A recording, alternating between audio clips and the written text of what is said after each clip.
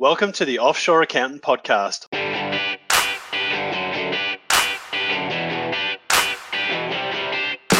I'm Nick Sinclair, and this is the go-to podcast if you're an accountant and looking to set up and build a high-performing offshore team for your accounting firm. Here you can learn how to complement your local efforts, grow capacity, and deliver more to clients than ever before. Hear from experts who have done it already. Let's go. Today I interviewed Kimberly, partner at Adrian's Chartered Accountants.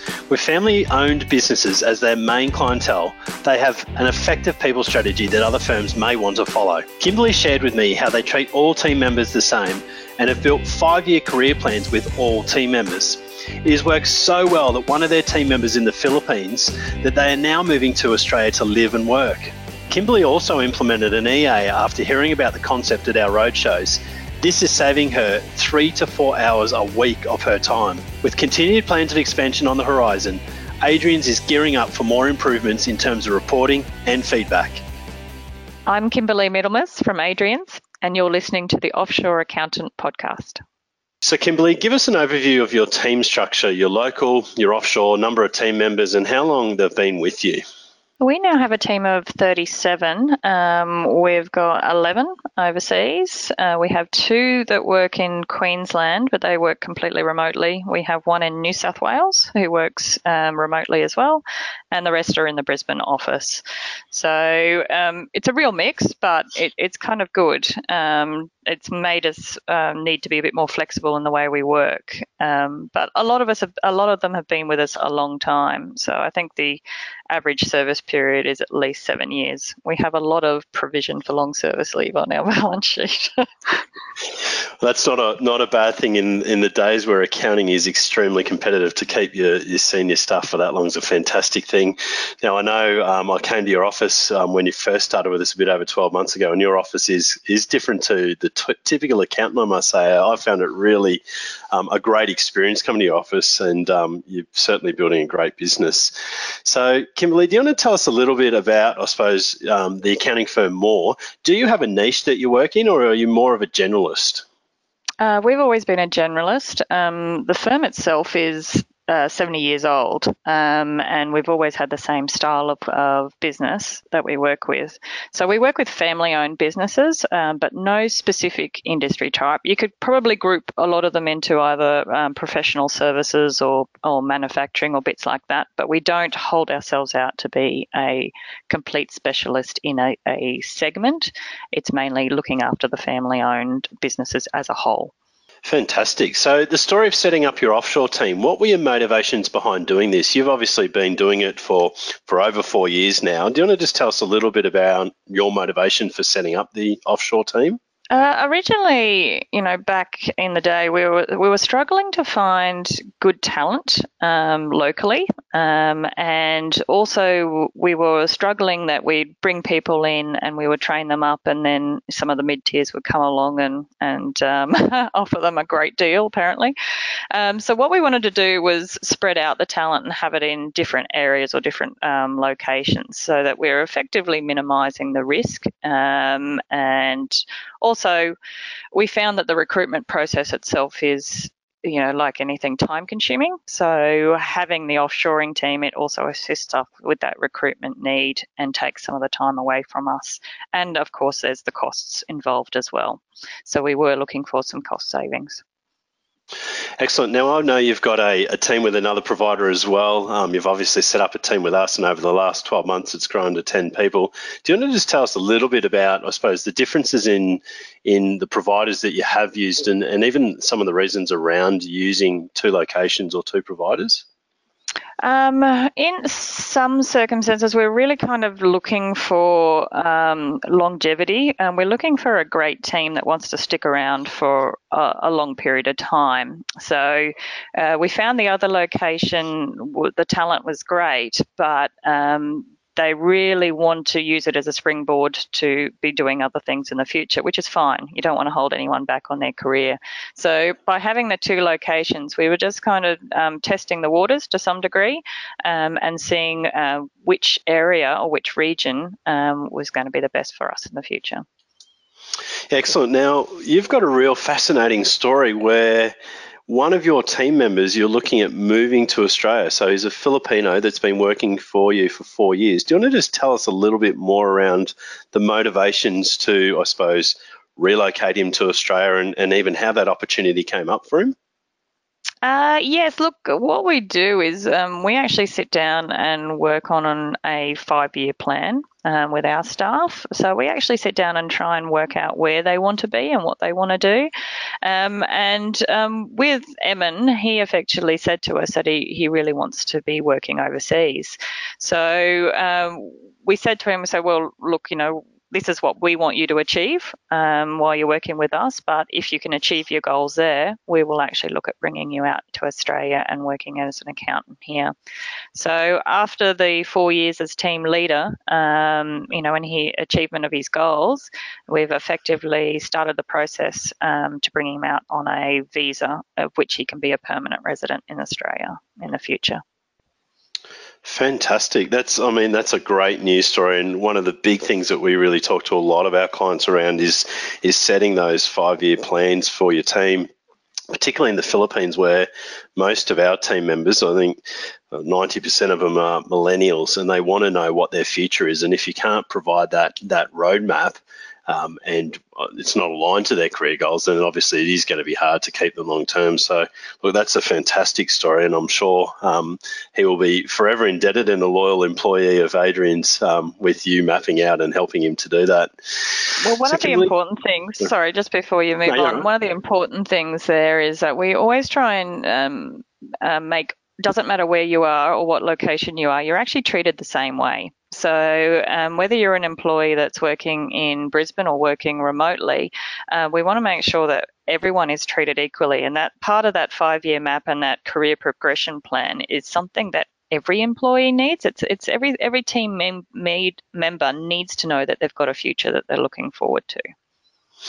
Yeah, look, I couldn't agree more. We recently just finished our roadshow, and it was really interesting talking to existing clients and if they've even mapped out their local team's 5-year people strategy and, where are they wanting to go. And a lot of our clients that came to that, the feedback was they went back to their offices and it's one of the things they're looking to implement. It just surprised me that people don't. So, well done on doing that with your global team, not just your local team. And I suppose that's one of the reasons why I would say that you're keeping your senior staff for 7+ years. It's not hard to keep people if you just put the simple things in place. And I know that Adrian's does that really well. So Kimberly, tell me a little bit about how did you go setting up? How did you go around initially researching, finding a partner, the recruiting, the onboarding? What was the process and how long did it take to get this offshore team or global team for Adrian's up and running? When we were looking at setting up, we originally had an associate who gave us some details of a tour group. So effectively, my business partner went over to the Philippines and into various locations.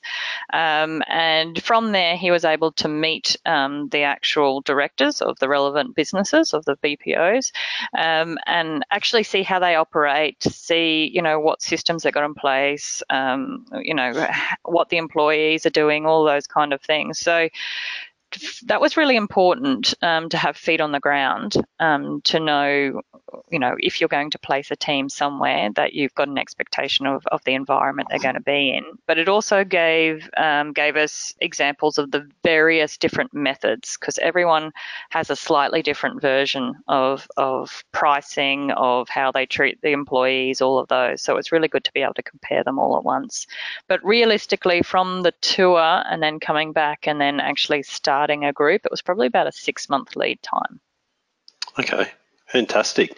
Now, for someone looking to set up an offshore team, what advice would you give them to move as quickly as possible? What would be the 3 most critical things that you would spend your time on?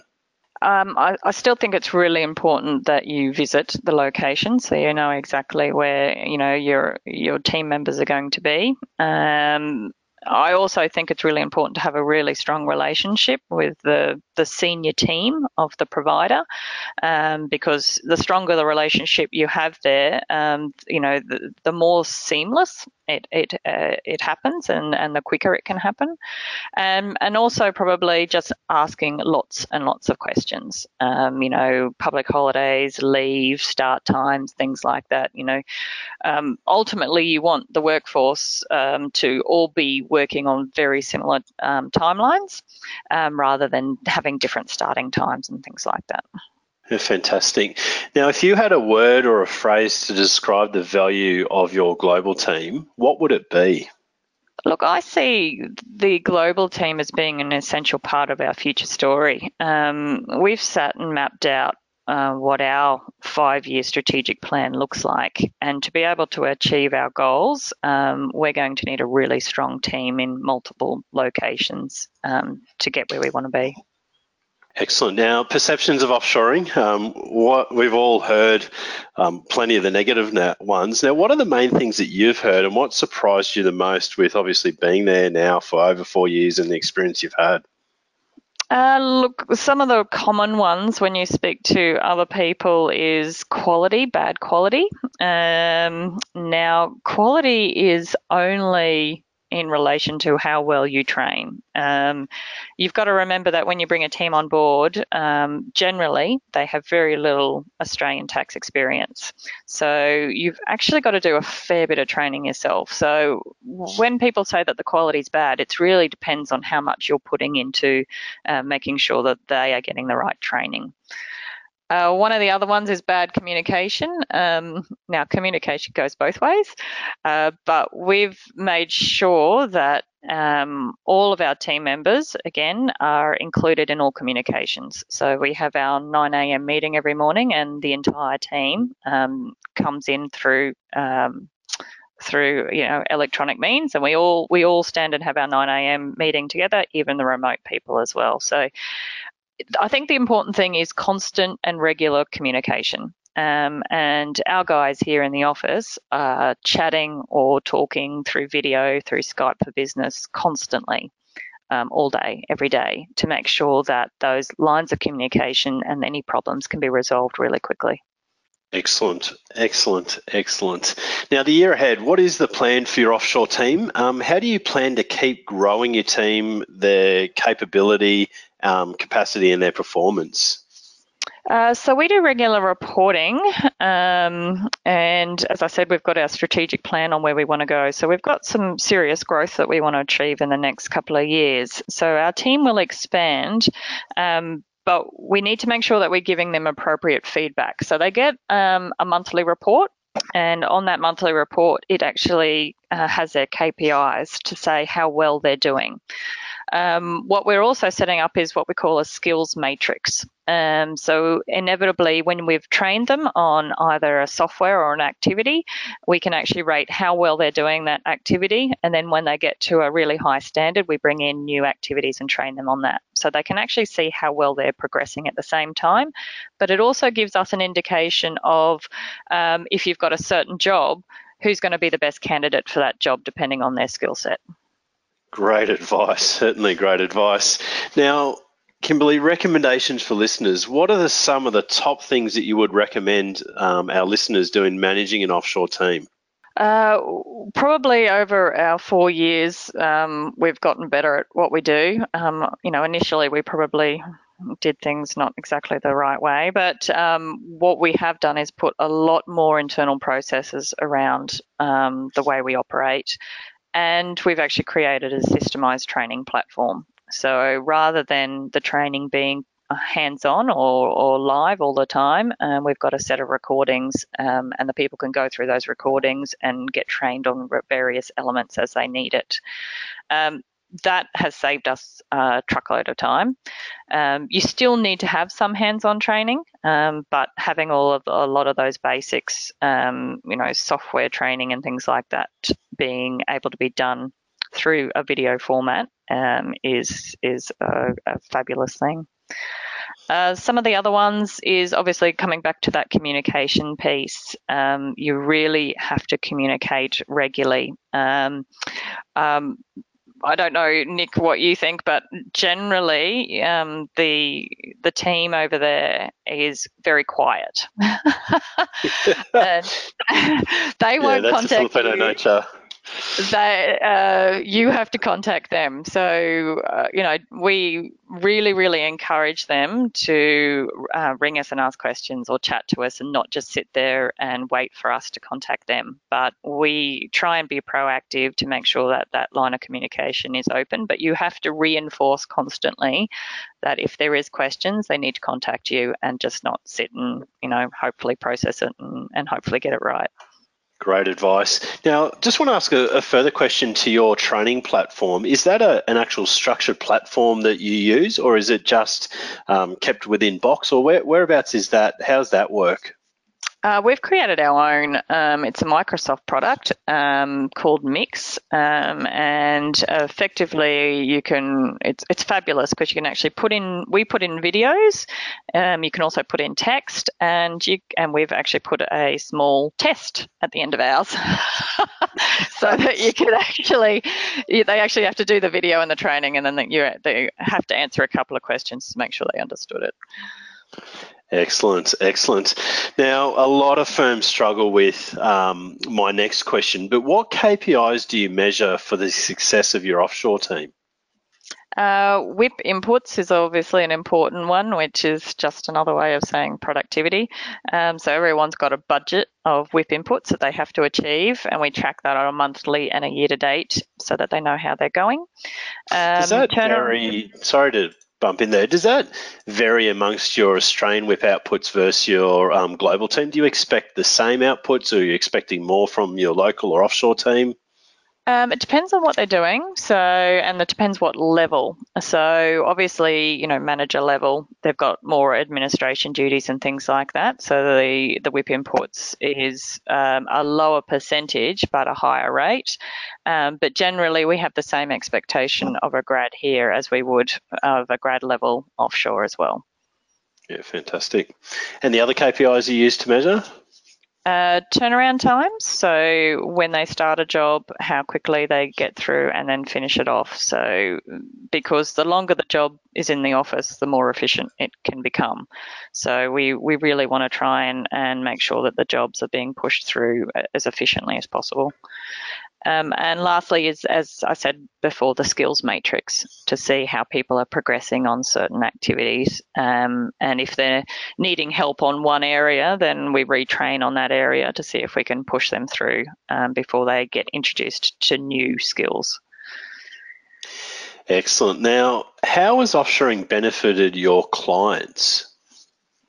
From our perspective, it actually allows us to spend more time with the clients and be able to do more work on what we regard as the value-added stuff. When you're talking to a business operator, generally the tax return and the financials means a certain amount, but you can actually do a lot more with them if you have more time available. So rather than spending your whole budget on the compliance piece, if you have additional time within that budget to actually do some more strategic advice, then that's really where they're going to see the value.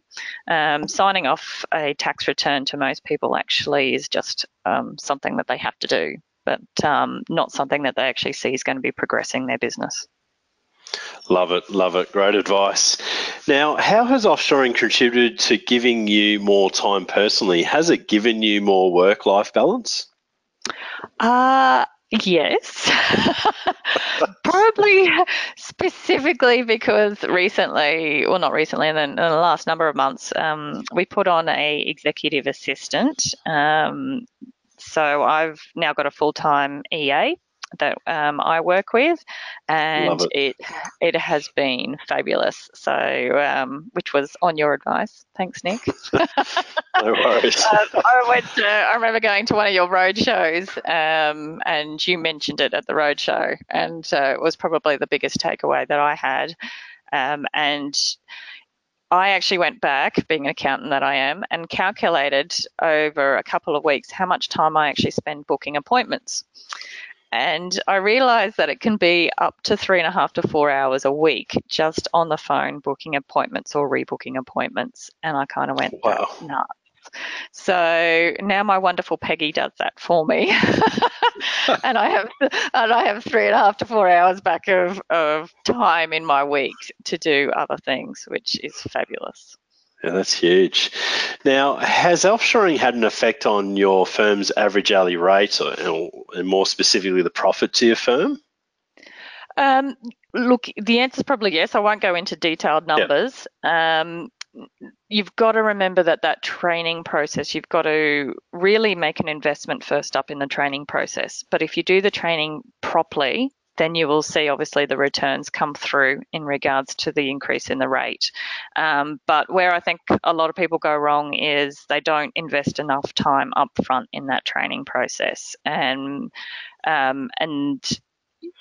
don't push in regards to giving enough feedback back to people on how well they're doing. So unless you tell somebody that they're not making budget, then they don't know that they have to improve. So I think you've got to do that training first, but then that constant feedback to say, okay, you're nearly there, but you're not quite doing this on budget. And then you will see the growth and the benefits from there. Yeah, great advice. Great advice. Couldn't say any more. One thing that we've noticed from a lot of these, I suppose, this question that we're asking in the podcast is a lot of firms will not notice a huge difference. If anything, it might get slightly worse, particularly in the first 12 months. But as the years continue to go and the team grows, and obviously this does add to both the bottom line and your average hourly rate. But it's a journey. It's not a short-term fix where it's just going to happen overnight. No, anyone going in thinking they're going to get a massive return in 6 months, it's just not going to happen. It is really an investment. So you've really got to think about it and plan it properly, rather than just making a decision and expecting these wonderful things to happen instantly. Agree. Now, next question. What bit of advice would you give your younger self from a business sense? I know you're only young still, but what advice would you give a younger version of Kimberly from a business point of view?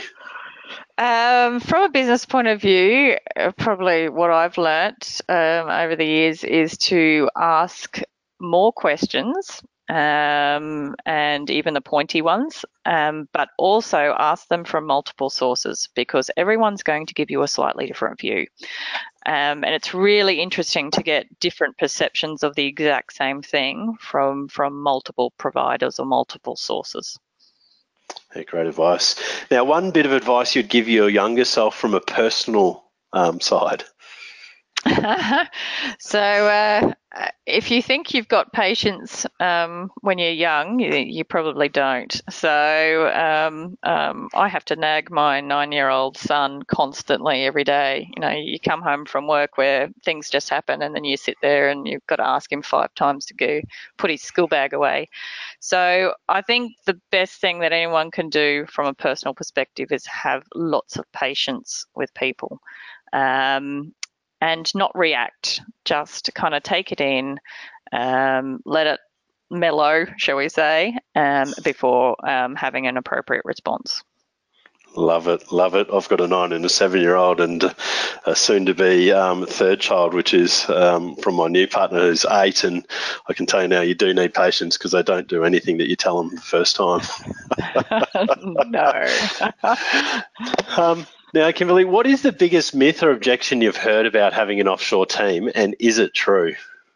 Probably the other one that I hear around a lot of other accountants is their concern over privacy.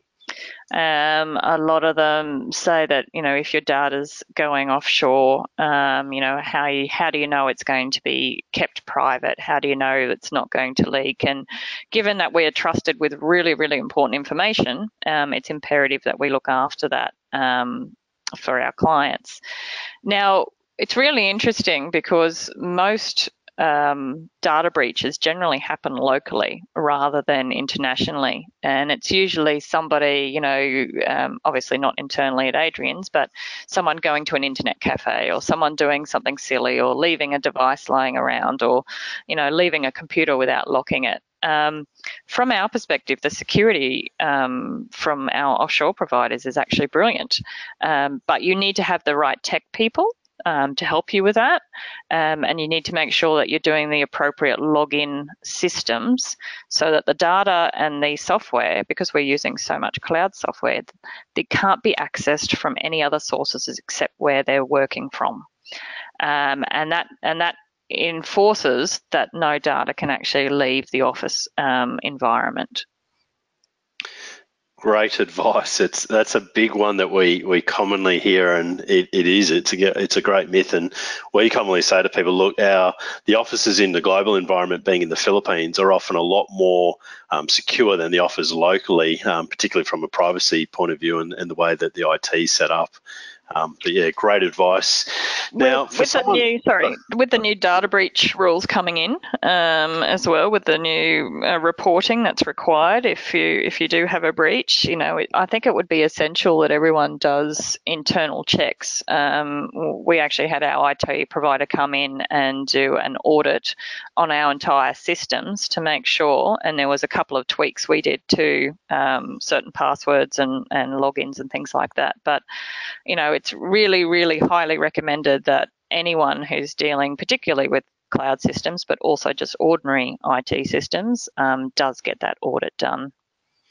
Yeah, it's great advice. I mean, the wonderful cloud software vendors are promoting you can work from a beach and everything else. I mean, it is great technology that does enable that, but it also opens up so much more risk that firms just really don't pay attention to, with being able to access a system anywhere 24 hours a day. All staff that have access to that system can access it.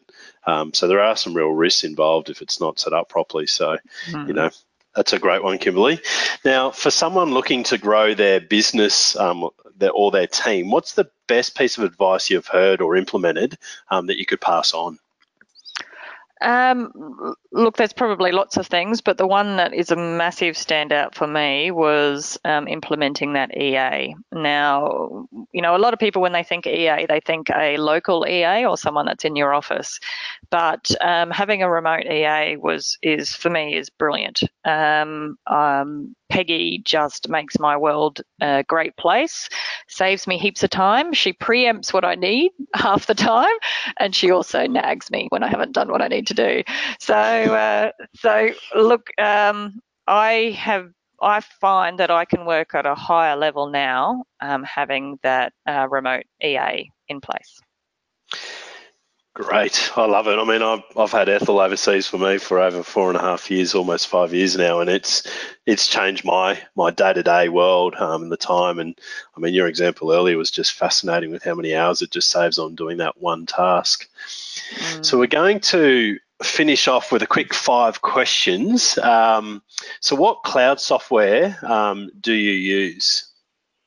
We use obviously the full suite of Microsoft 365. So that's obviously our base platform, and that's obviously cloud-based. And then we use the full suite of Xero as well. So the Xero Practice Management, Xero Tax, and Workpapers.